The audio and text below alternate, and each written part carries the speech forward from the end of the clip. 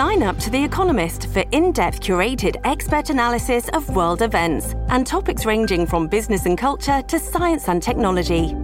You'll get the weekly digital edition, online-only articles, curated newsletters on politics, the markets, science, culture and China, and full access to The Economist Podcast Plus.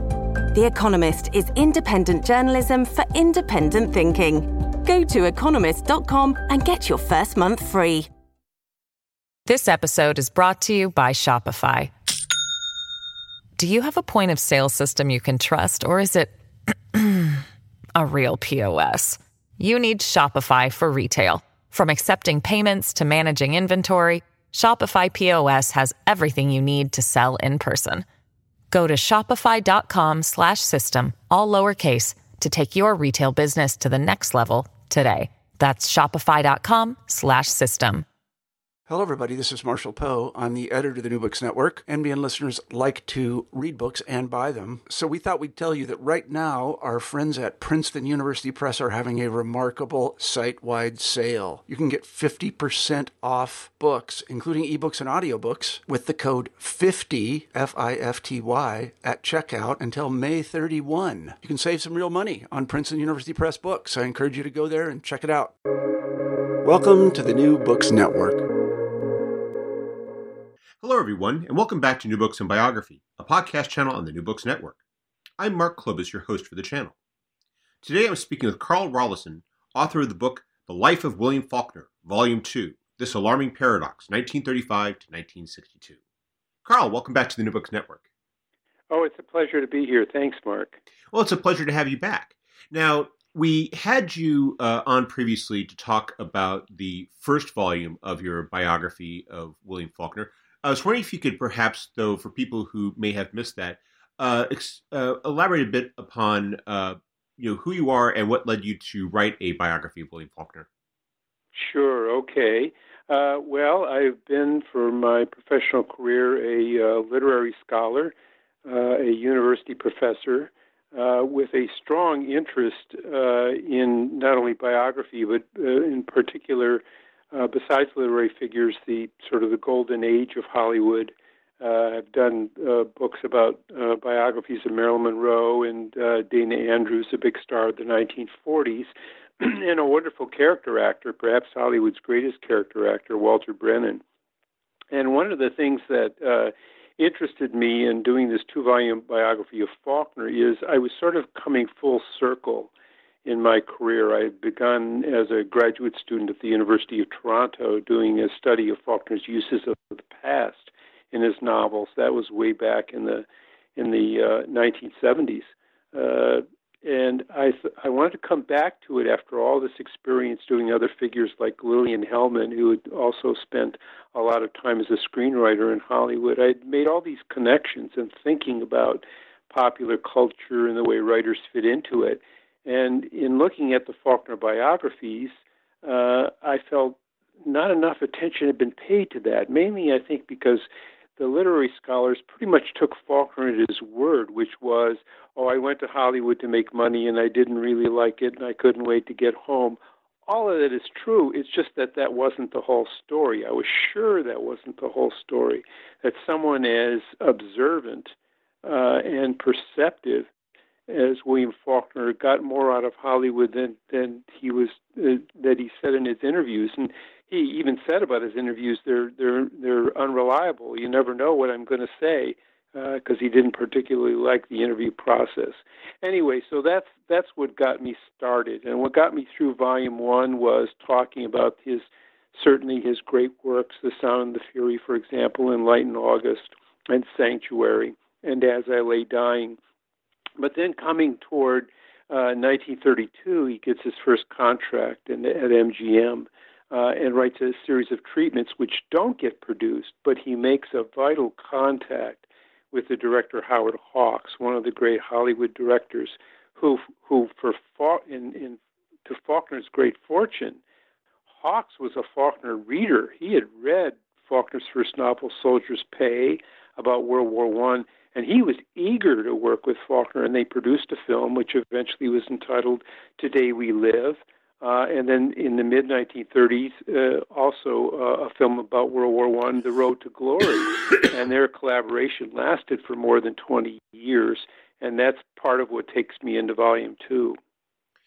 Yeah, I was thinking as you're describing it, how those elements that you talk about are right there at the front of the book when you begin with 1935 and Faulkner in Hollywood.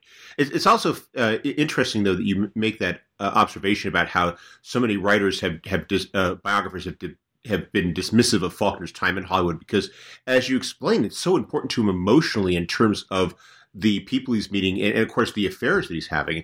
And and I'm thinking in particular here of your description of his long affair with Meta Carpenter. I was wondering if you could perhaps explain a bit about her and her relationship with Faulkner during this period.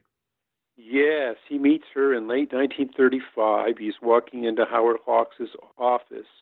She was doing all sorts of things for Howard Hawks. She was a secretarial, although she was much more than that. She was really a continuity person. That is, she was on the movie set, and she was often the one that would point out to the director. There was always a continuity person to say, oh, well, the character walks in the scene with one kind of wearing certain clothes and comes out wearing another clothes. You've got to match the shot, that sort of thing. So she was meticulous, and she was given the task of sort of keeping Faulkner on track. He would dictate screenplays to her. The marvelous thing for him was she was from Mississippi. She talked like he did. She grew up not that far really from where he was. And in fact, she had seen him long before he became a famous writer on a visit to Oxford, Mississippi, where he lived. Nevertheless, he was a married man, and at first she was sort of put off. He wasn't the kind of man who would just make advances to a woman. He was very courtly, and would begin with a lot of flattery and a lot of Southernisms and I declare and so on. But he eventually broke down her resistance, especially when she found what a serious man he was. And this is where we get into, again, what screenwriting meant. She could see how seriously he took the writing. This was work for hire, as writers would say. You write something and you get paid, and that's the end of it. You don't own any rights to it. It's not yours in that sense.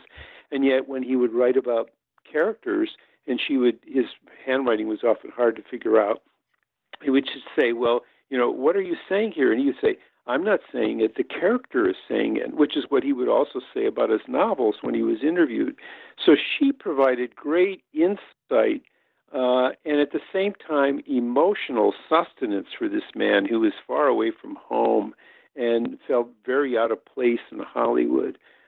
She, even though he wasn't a particularly sociable person, she did introduce him to composers. And here's where it really gets interesting, because a lot of these artists and composers were refugees from Europe. Faulkner was meeting, all kinds of people, important writers and artists of other kinds that certainly had an impact. And you see it in the later 1940s and 50s in his fiction. And without that experience in Hollywood, certainly he would have been a different kind of writer. It's one of the things you make that point very clearly throughout the book, which is that as Faulkner's fame grows, and as you explained during this period, while he is a very well-respected writer, he is getting contracts with Hollywood, he still isn't quite the literary success in terms of profitability. I was especially fascinated by one of the recurring themes in the book is how Random House basically is keeping him going financially and supporting him, even though his sales don't necessarily justify it during this period. But as you described, these contacts and as his fame grows, it changes his perspective in ways that you describe, set up some interesting tensions when you get to the 1950s especially. But during this period, it's really about that sense of all these writers he's with basically saying to him, what's your stand on fascism? What position do you take on fascism? And as you explain, that has an impact on his work. It does, in a number of different ways. Again, there's this collaboration. It especially comes in the 1940s with Howard Hawks. Meta Carpenter is, again, the script supervisor. They used to call them script girls. Now that sounds very demeaning. What she really did is she supervised the script, and that was the title she was later given. For instance, on the set of To Have and Have Not, he's the one who they were going to set it in Cuba, and Faulkner says, no, that won't work. Hawks is told because of the good neighbor policy, Roosevelt doesn't want to offend anybody in South America, and that's when they shifted to the Caribbean, and partly at Faulkner's suggestion. At any rate, what he's writing there about in To Have and Have Not, with Bogart on set, and what they would often do is they'd go on the set, Faulkner would write something, and Bogart would turn to Faulkner and say, Bill, you expect me to say all that? You can write rather long, involved dialogue in a novel. And Faulkner, that's the other great thing about Faulkner, is he could be a made-to-order cook. He was also an excellent carpenter. And so when someone said something to him like that, this doesn't work, he didn't get huffy. That's what Fitzgerald would say, well, who are you think you're talking to? Faulkner was just the opposite. Well, let's fix this. Faulkner even said at one point, the best films I made were the ones where they threw out the script and improvised. That sounds like Faulkner had nothing to do with it, but in fact, he's the launching pad. So what he does in To Have and Have Not, to make a long story short, is there's a character that another writer, Jules Furthman, had developed. He's only got a few sentences in Hemingway's novel, To Have and Have Not. It's supposed to be an adaptation, but they essentially throw out Hemingway's novel except for the main character, Harry, that Bogart plays. And Furthman, he develops this dynamic between Bogart and his sidekick, who's Walter Brennan in the movie, Eddie. But in Furthman's script, the Bogart character is kind of rough. He kind of pushes Eddie around, and you don't really understand, well, why does he need Eddie at all? Well, Faulkner completely turns that around. And he shows how Eddie, even though Eddie's a rummy, that is a drunkard, is the one who looks out, is almost like Bogart's conscience in the picture. And at one point, this fascistic customer on the fishing boat says to Bogart, why do you keep this guy aboard? Why do you keep Eddie aboard? And Bogart says, because he thinks he's taking care of me. And there's a real truth to that. Now, where this gets to the fascism part of it is, what is fascism about? It's about the strong and the weak. If you're a fascist, the whole world revolves around winning and losing, being strong or being weak. And what the movie is telling the American audience, and this is in, while the war is still going on, life is a lot more complicated than that. And you judge a society not simply by how strong it is, but how it takes care of the weak. It's just a fabulous movie. I also couldn't help but wonder, though, as I was reading it, the degree to which Faulkner could have a degree of distance from his Hollywood contributions and be okay with the changes and the alterations to it, because he was still producing his own fiction at the same time.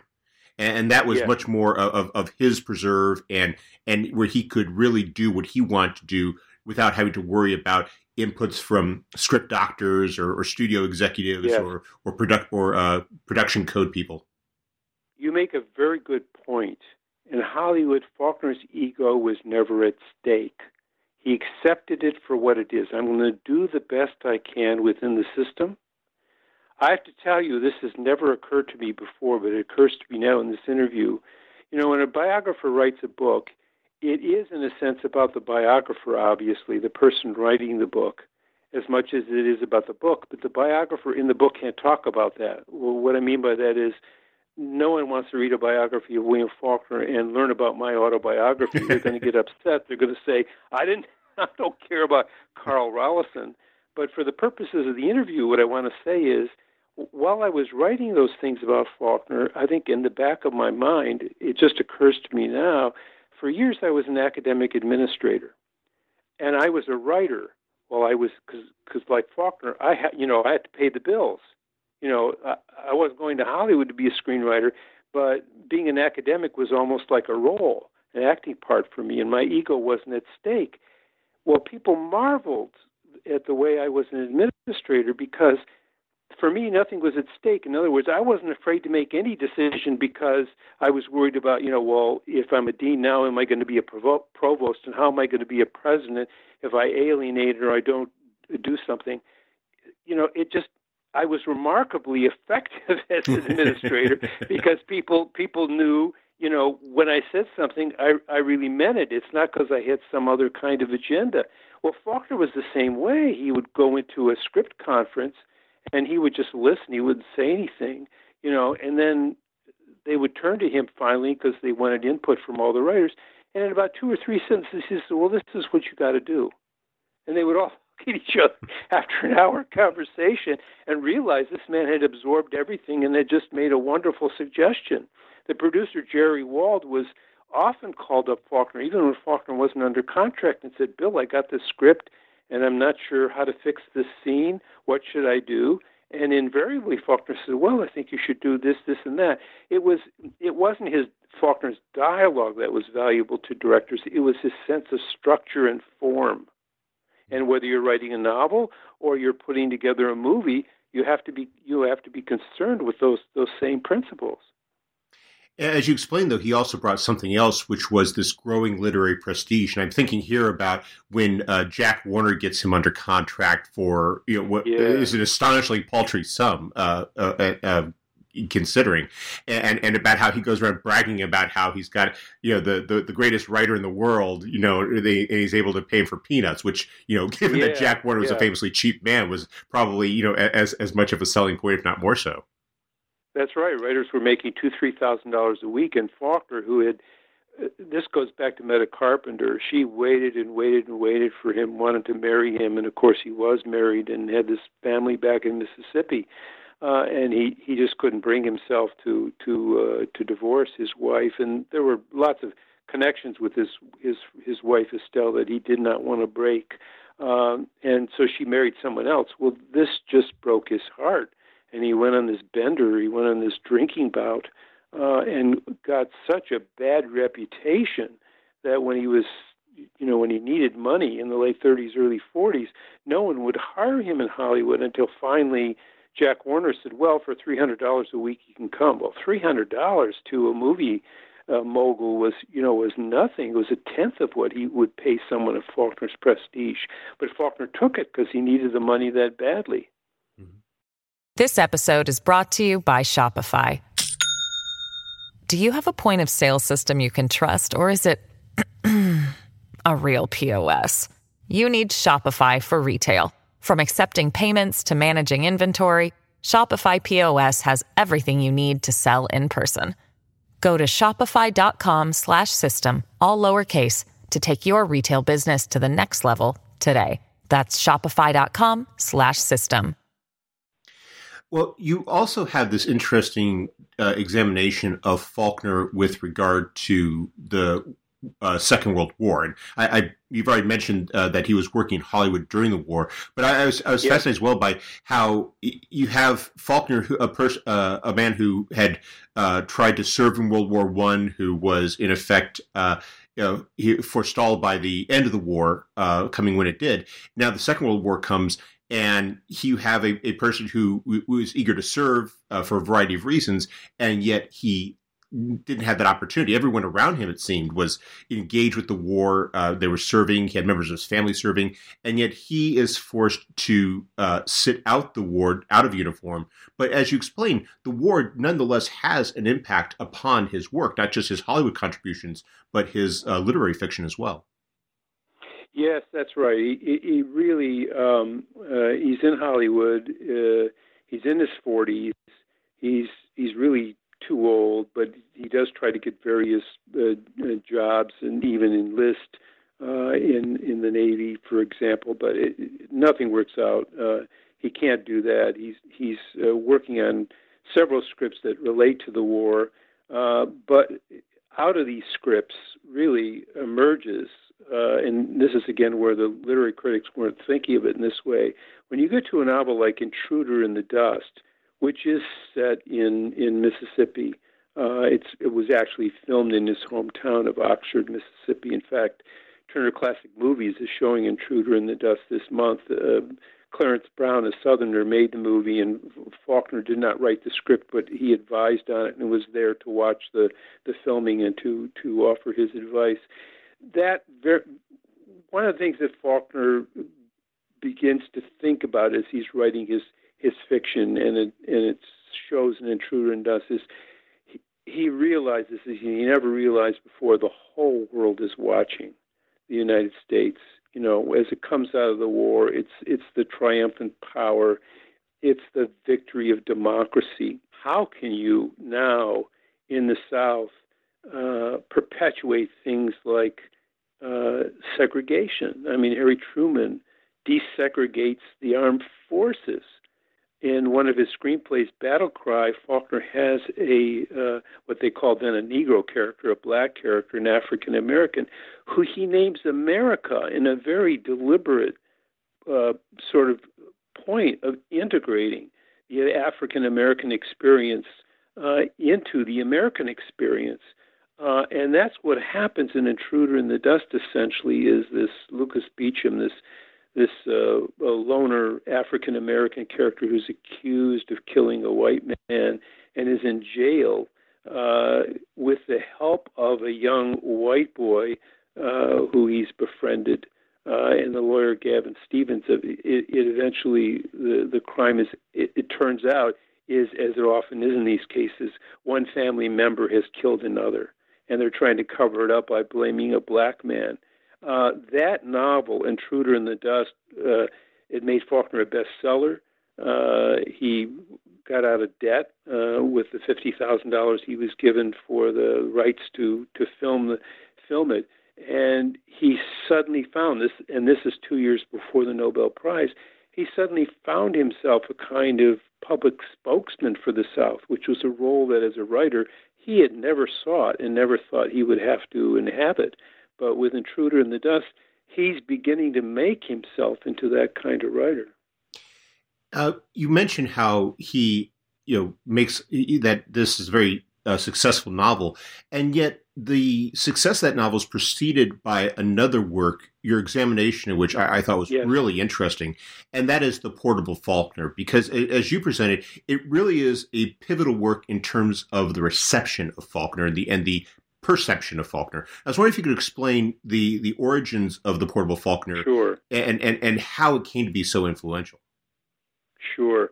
Faulkner's working in Hollywood on a number of scripts, and the Malcolm Colley, a distinguished critic, he had written for the New Republic, New York Times Book Review, all of the famous publications. He had written a book called Exile's Return about the American writers in Paris and Europe in the 1920s. Very, very important figure.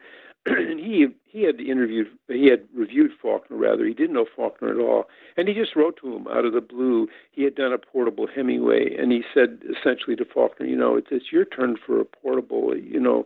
Many of your books are out of print. You're well regarded among the literati, but the public hasn't really discovered you.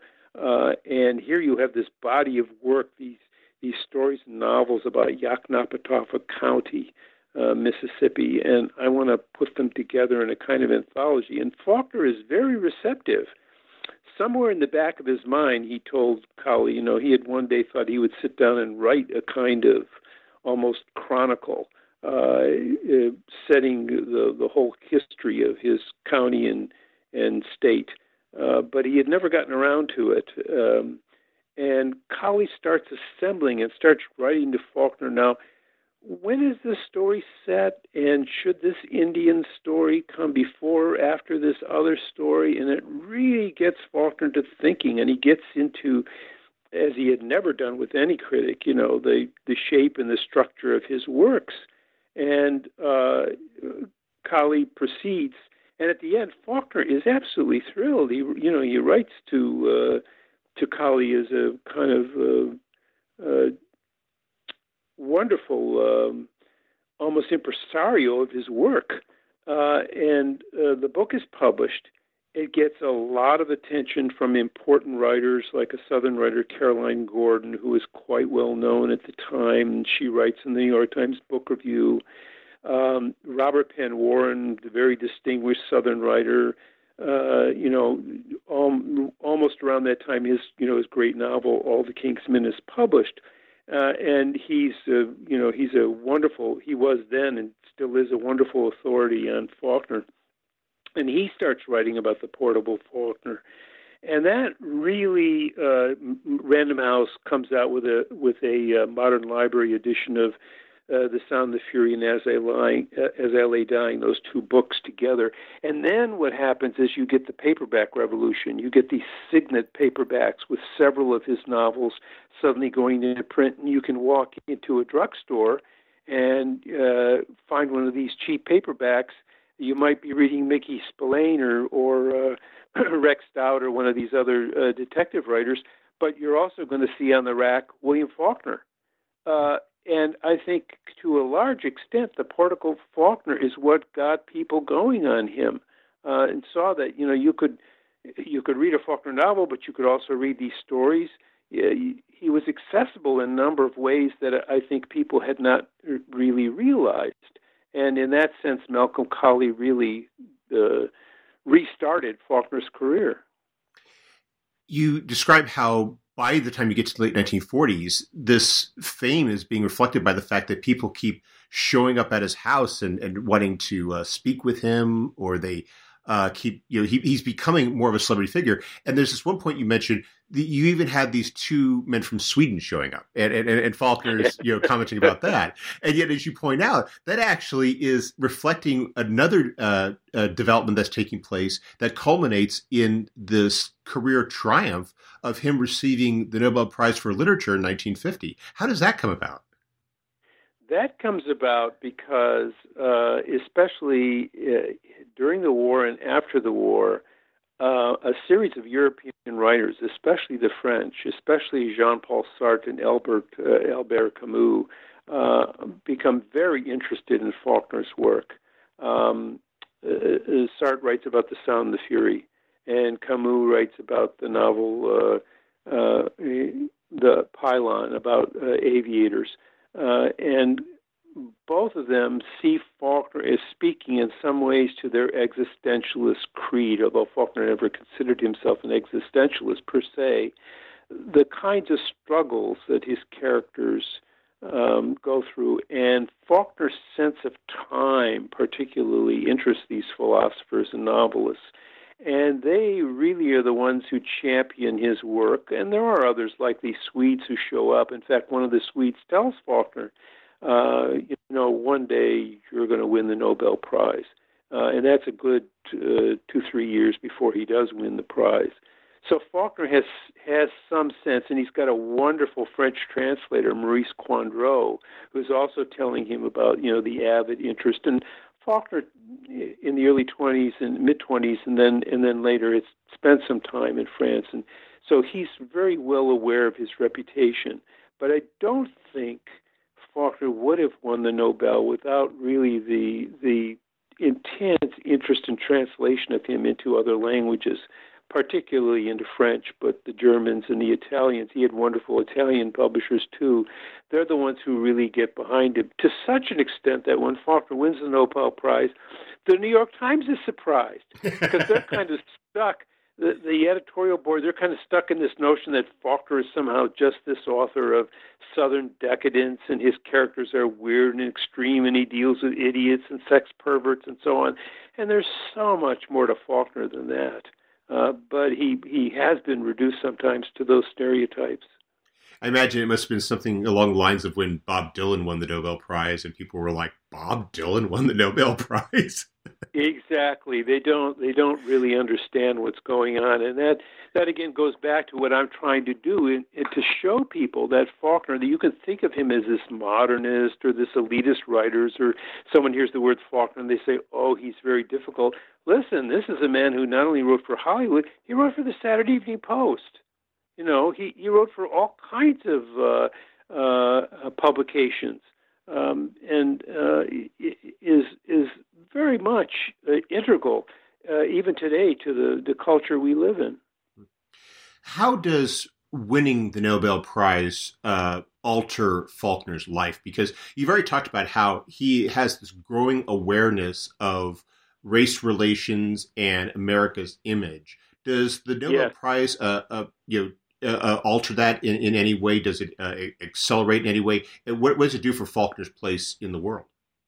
Yeah, it is an acceleration because simply by virtue of being a Nobel Prize winner, he's going to have journalists and microphones thrust at him and asking for his comments about there were various cases in the South. Lynching was almost a thing of the past, but there were still these outbreaks of violence and so on, and certainly fierce defenders of segregation. He was a supporter of the Supreme Court decision. He had a good friend who was dean of the law school at Ole Miss at the University of Mississippi, and this dean had been telling him for several years, it's just a matter of time, Bill. It's just a matter of time before a decision like Brown versus Board of Education will come. And so you got to be prepared. And Faulkner believed in integration. He was conservative. He was no activist. He wanted integration to go slowly, and he was heavily criticized for that.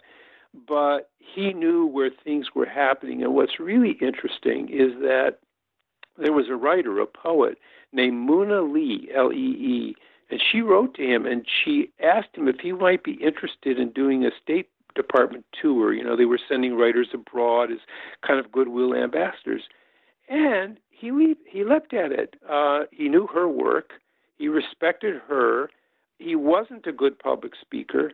He did better in question and answer sessions and in press conferences. And he did it. It was very, very hard for him.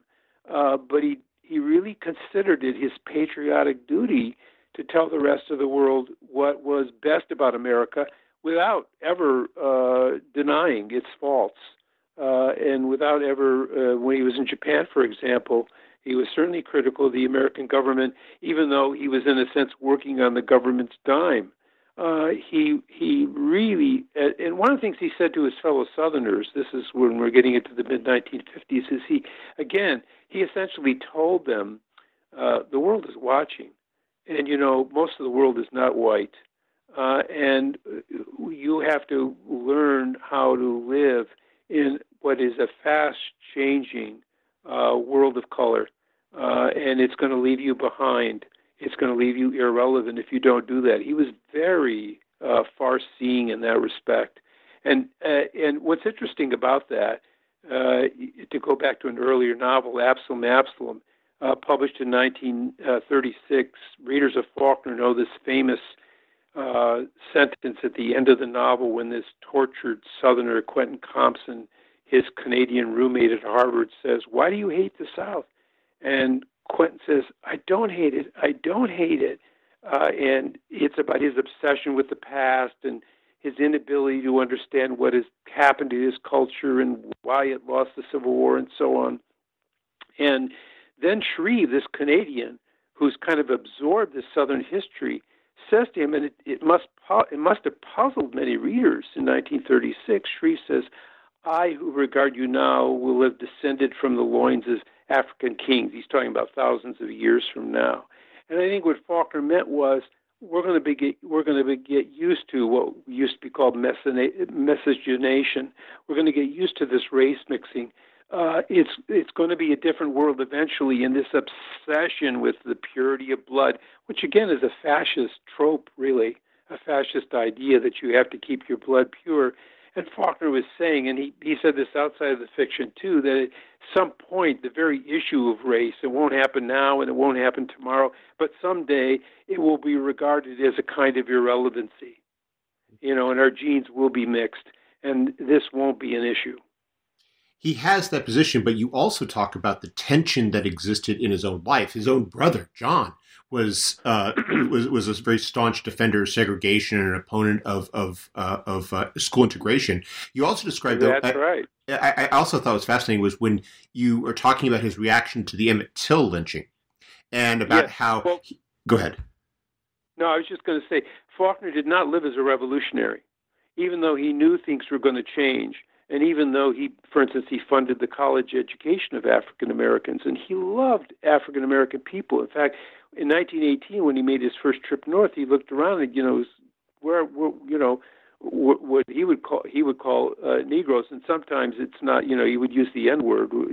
People get really upset when you do that now, especially if you're a white person. But for him, it came naturally, and yet he loved these people. But he lived in a culture. He had family servants who were African Americans. He had this kind of patriarchal view of things. If you read some of his comments outside of his fiction about race relations, they sound very condescending.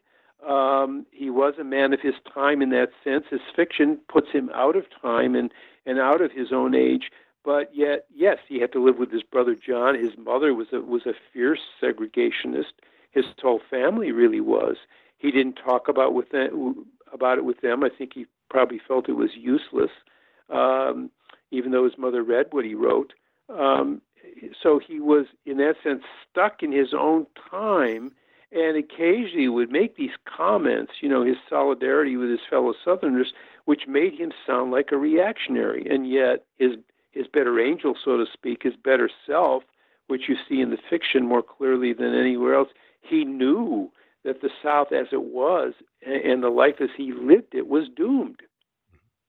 I thought that tension really came out best in that anecdote you have earlier in the book about when one of the long-time servants of the Faulkner family died, and how Faulkner has the funeral and the service in his house. And at first thought, it comes across as, well, this is a very nice gesture. And then as you explain, though, that paternalism is very much apparent, and in the sense that many members of her family had, that in effect Faulkner was taking it away from them by making this very paternalistic gesture.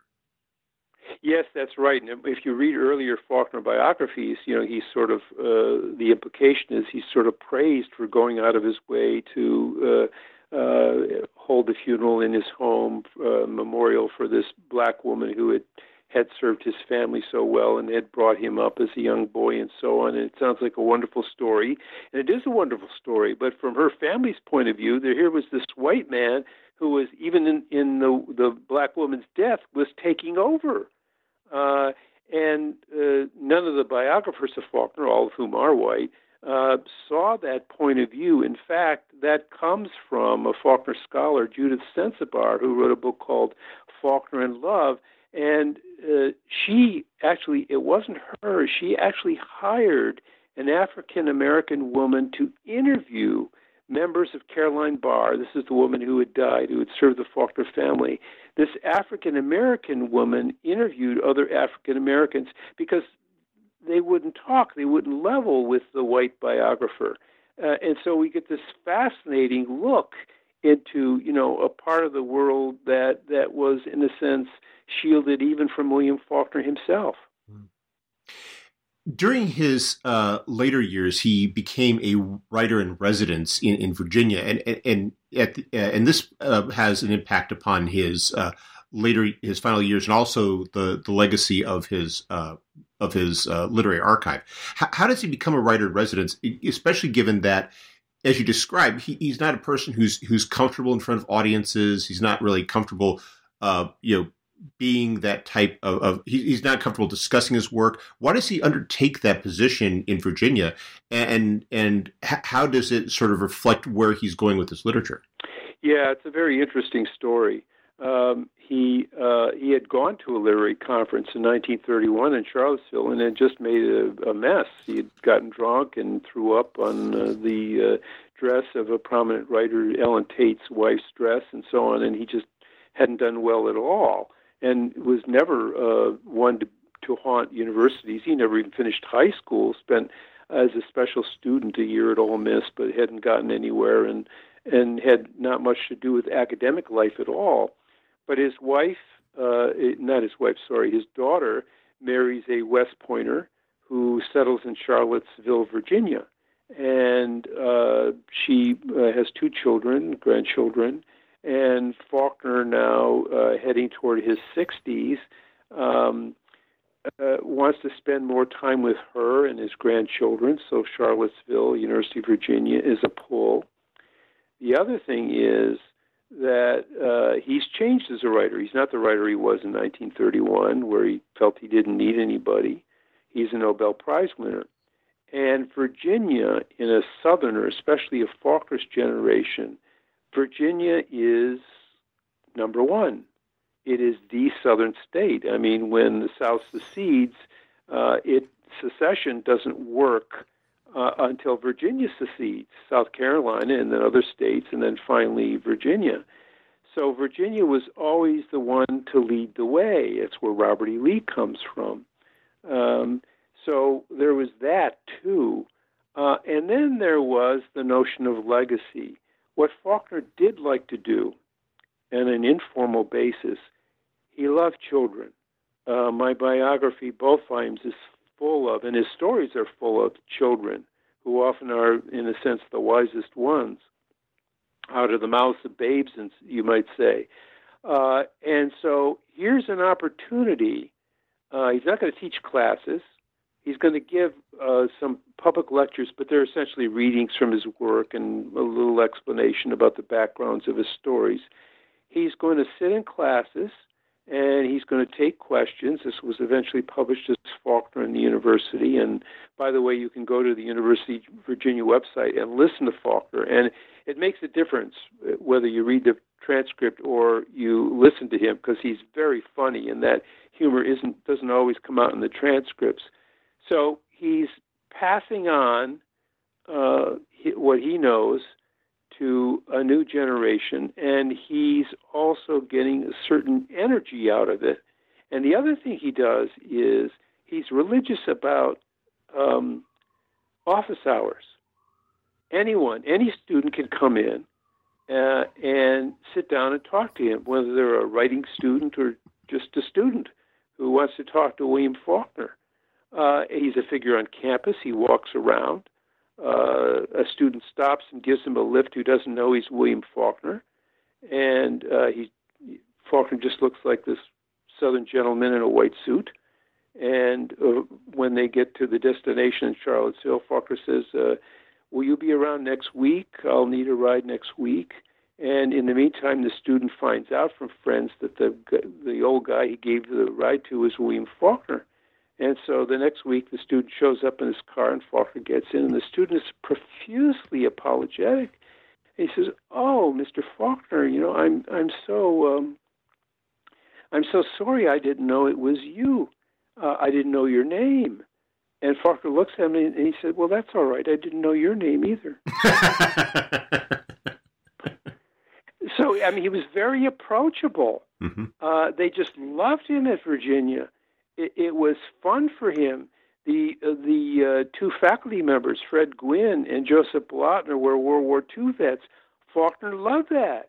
He loved, just sort of shooting the breeze in the office with them and talking about the war. And the impact you see in his fiction, particularly in the last two volumes of the Snopes trilogy, The Town and the Mansion, which are filled not only with his thoughts about young people, but for instance, his allusions to Marilyn Monroe, to the Spanish Civil War. There are sentences in The Town and the Mansion. If you look at the first volume, The Hamlet, or if you look at anything before, say, 1957, there are sentences in those last two Snopes volumes that couldn't have been written earlier, not because of the chronology, but because of Faulkner's sense of world history, the context in which the story happens. Linda Snopes comes home in the mansion after having served in the Spanish Civil War. Well, events like that never got into Faulkner's earlier fiction. So he's bringing the world into his Yoknapatawpha fiction, into this region in a way that he's never done before. And at this point, he's traveled to Japan. He's traveled all over Europe. He's gone to South America. He has a huge following in South America. He's been in Venezuela. He's a really, I think it's hard to conceive today. I can't think of a writer today who would have that kind of stature, Certainly writers go on State Department junkets and go to other countries. But, Faulkner was just mobbed when he went to Japan in 1955 because the Japanese were already reading him, and they had seminars about him and so on, and a book was published of his interviews in Japan and so on. The writer doesn't have the same place in the culture today. I can't think of anyone who could fit that role. So part of what the biography does is show what kind of world that was, and also Faulkner's emergence into the public, which brings us into the 1960s. He dies in 1962. It begins to show us the world that's beginning, because when he's a writer in residence in 1957, before, say, the year 1950, there weren't any writers in residence. That wasn't a thing in American colleges. Now it's taken for granted that you have a writer in residence or writers who are in the English department faculty. Even after the Nobel Prize, the president of the University of Virginia was really wary. He wasn't sure he wanted someone like William Faulkner on his campus. Was that possibly because of Faulkner's reputation? Because as you describe in your final chapters, he's undergoing a very marked public deterioration. I shouldn't say public, but personal deterioration. You describe that the effects of his drinking are really starting to take a toll on him. Yeah, there are those periods.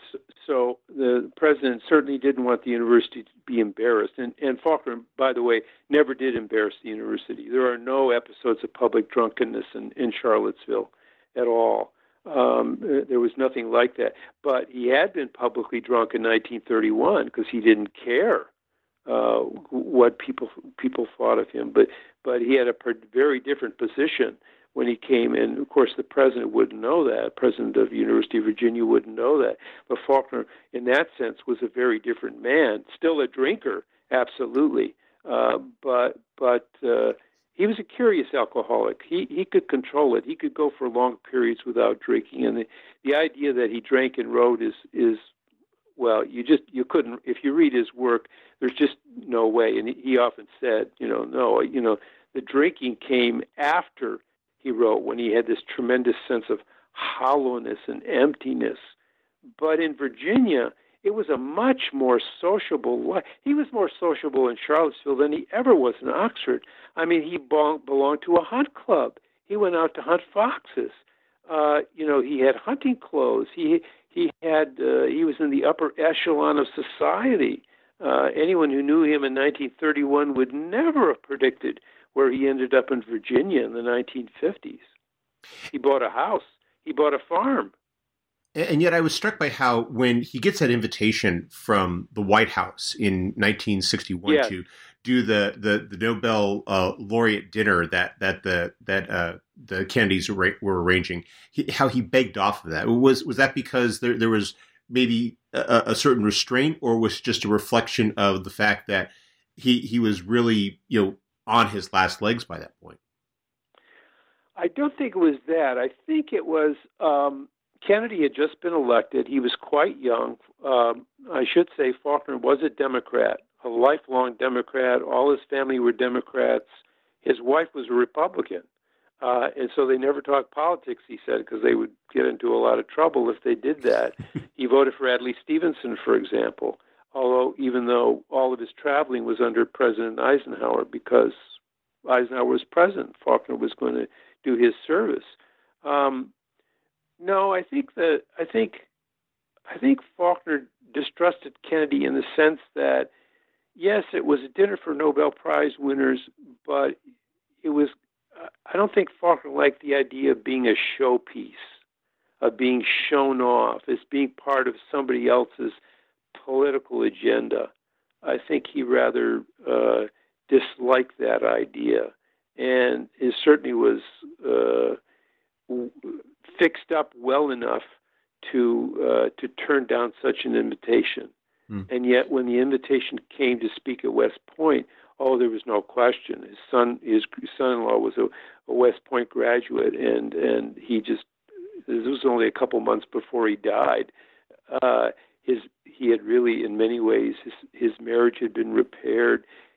He thought he was going to live to 100, even though all the males in his family died in their 60s, and even though he had all this problem with alcohol, he was a much mellower man when you get into 61, 62, and I think felt that he would endure and prevail for quite a bit longer. Well, you've completed this, magnificent 2-volume biography of Faulkner. What's up next for you? I can't let Faulkner go. I'm right now. I'm working on a book of essays about him because, as much as you would think I wrote in 2 volumes, there wouldn't be anything else. I've realized, for instance, his novel *A Fable*, which many people consider to be a failure. He set out to write a masterpiece. It took him longer to write than any other book. He worked on it almost 10 years.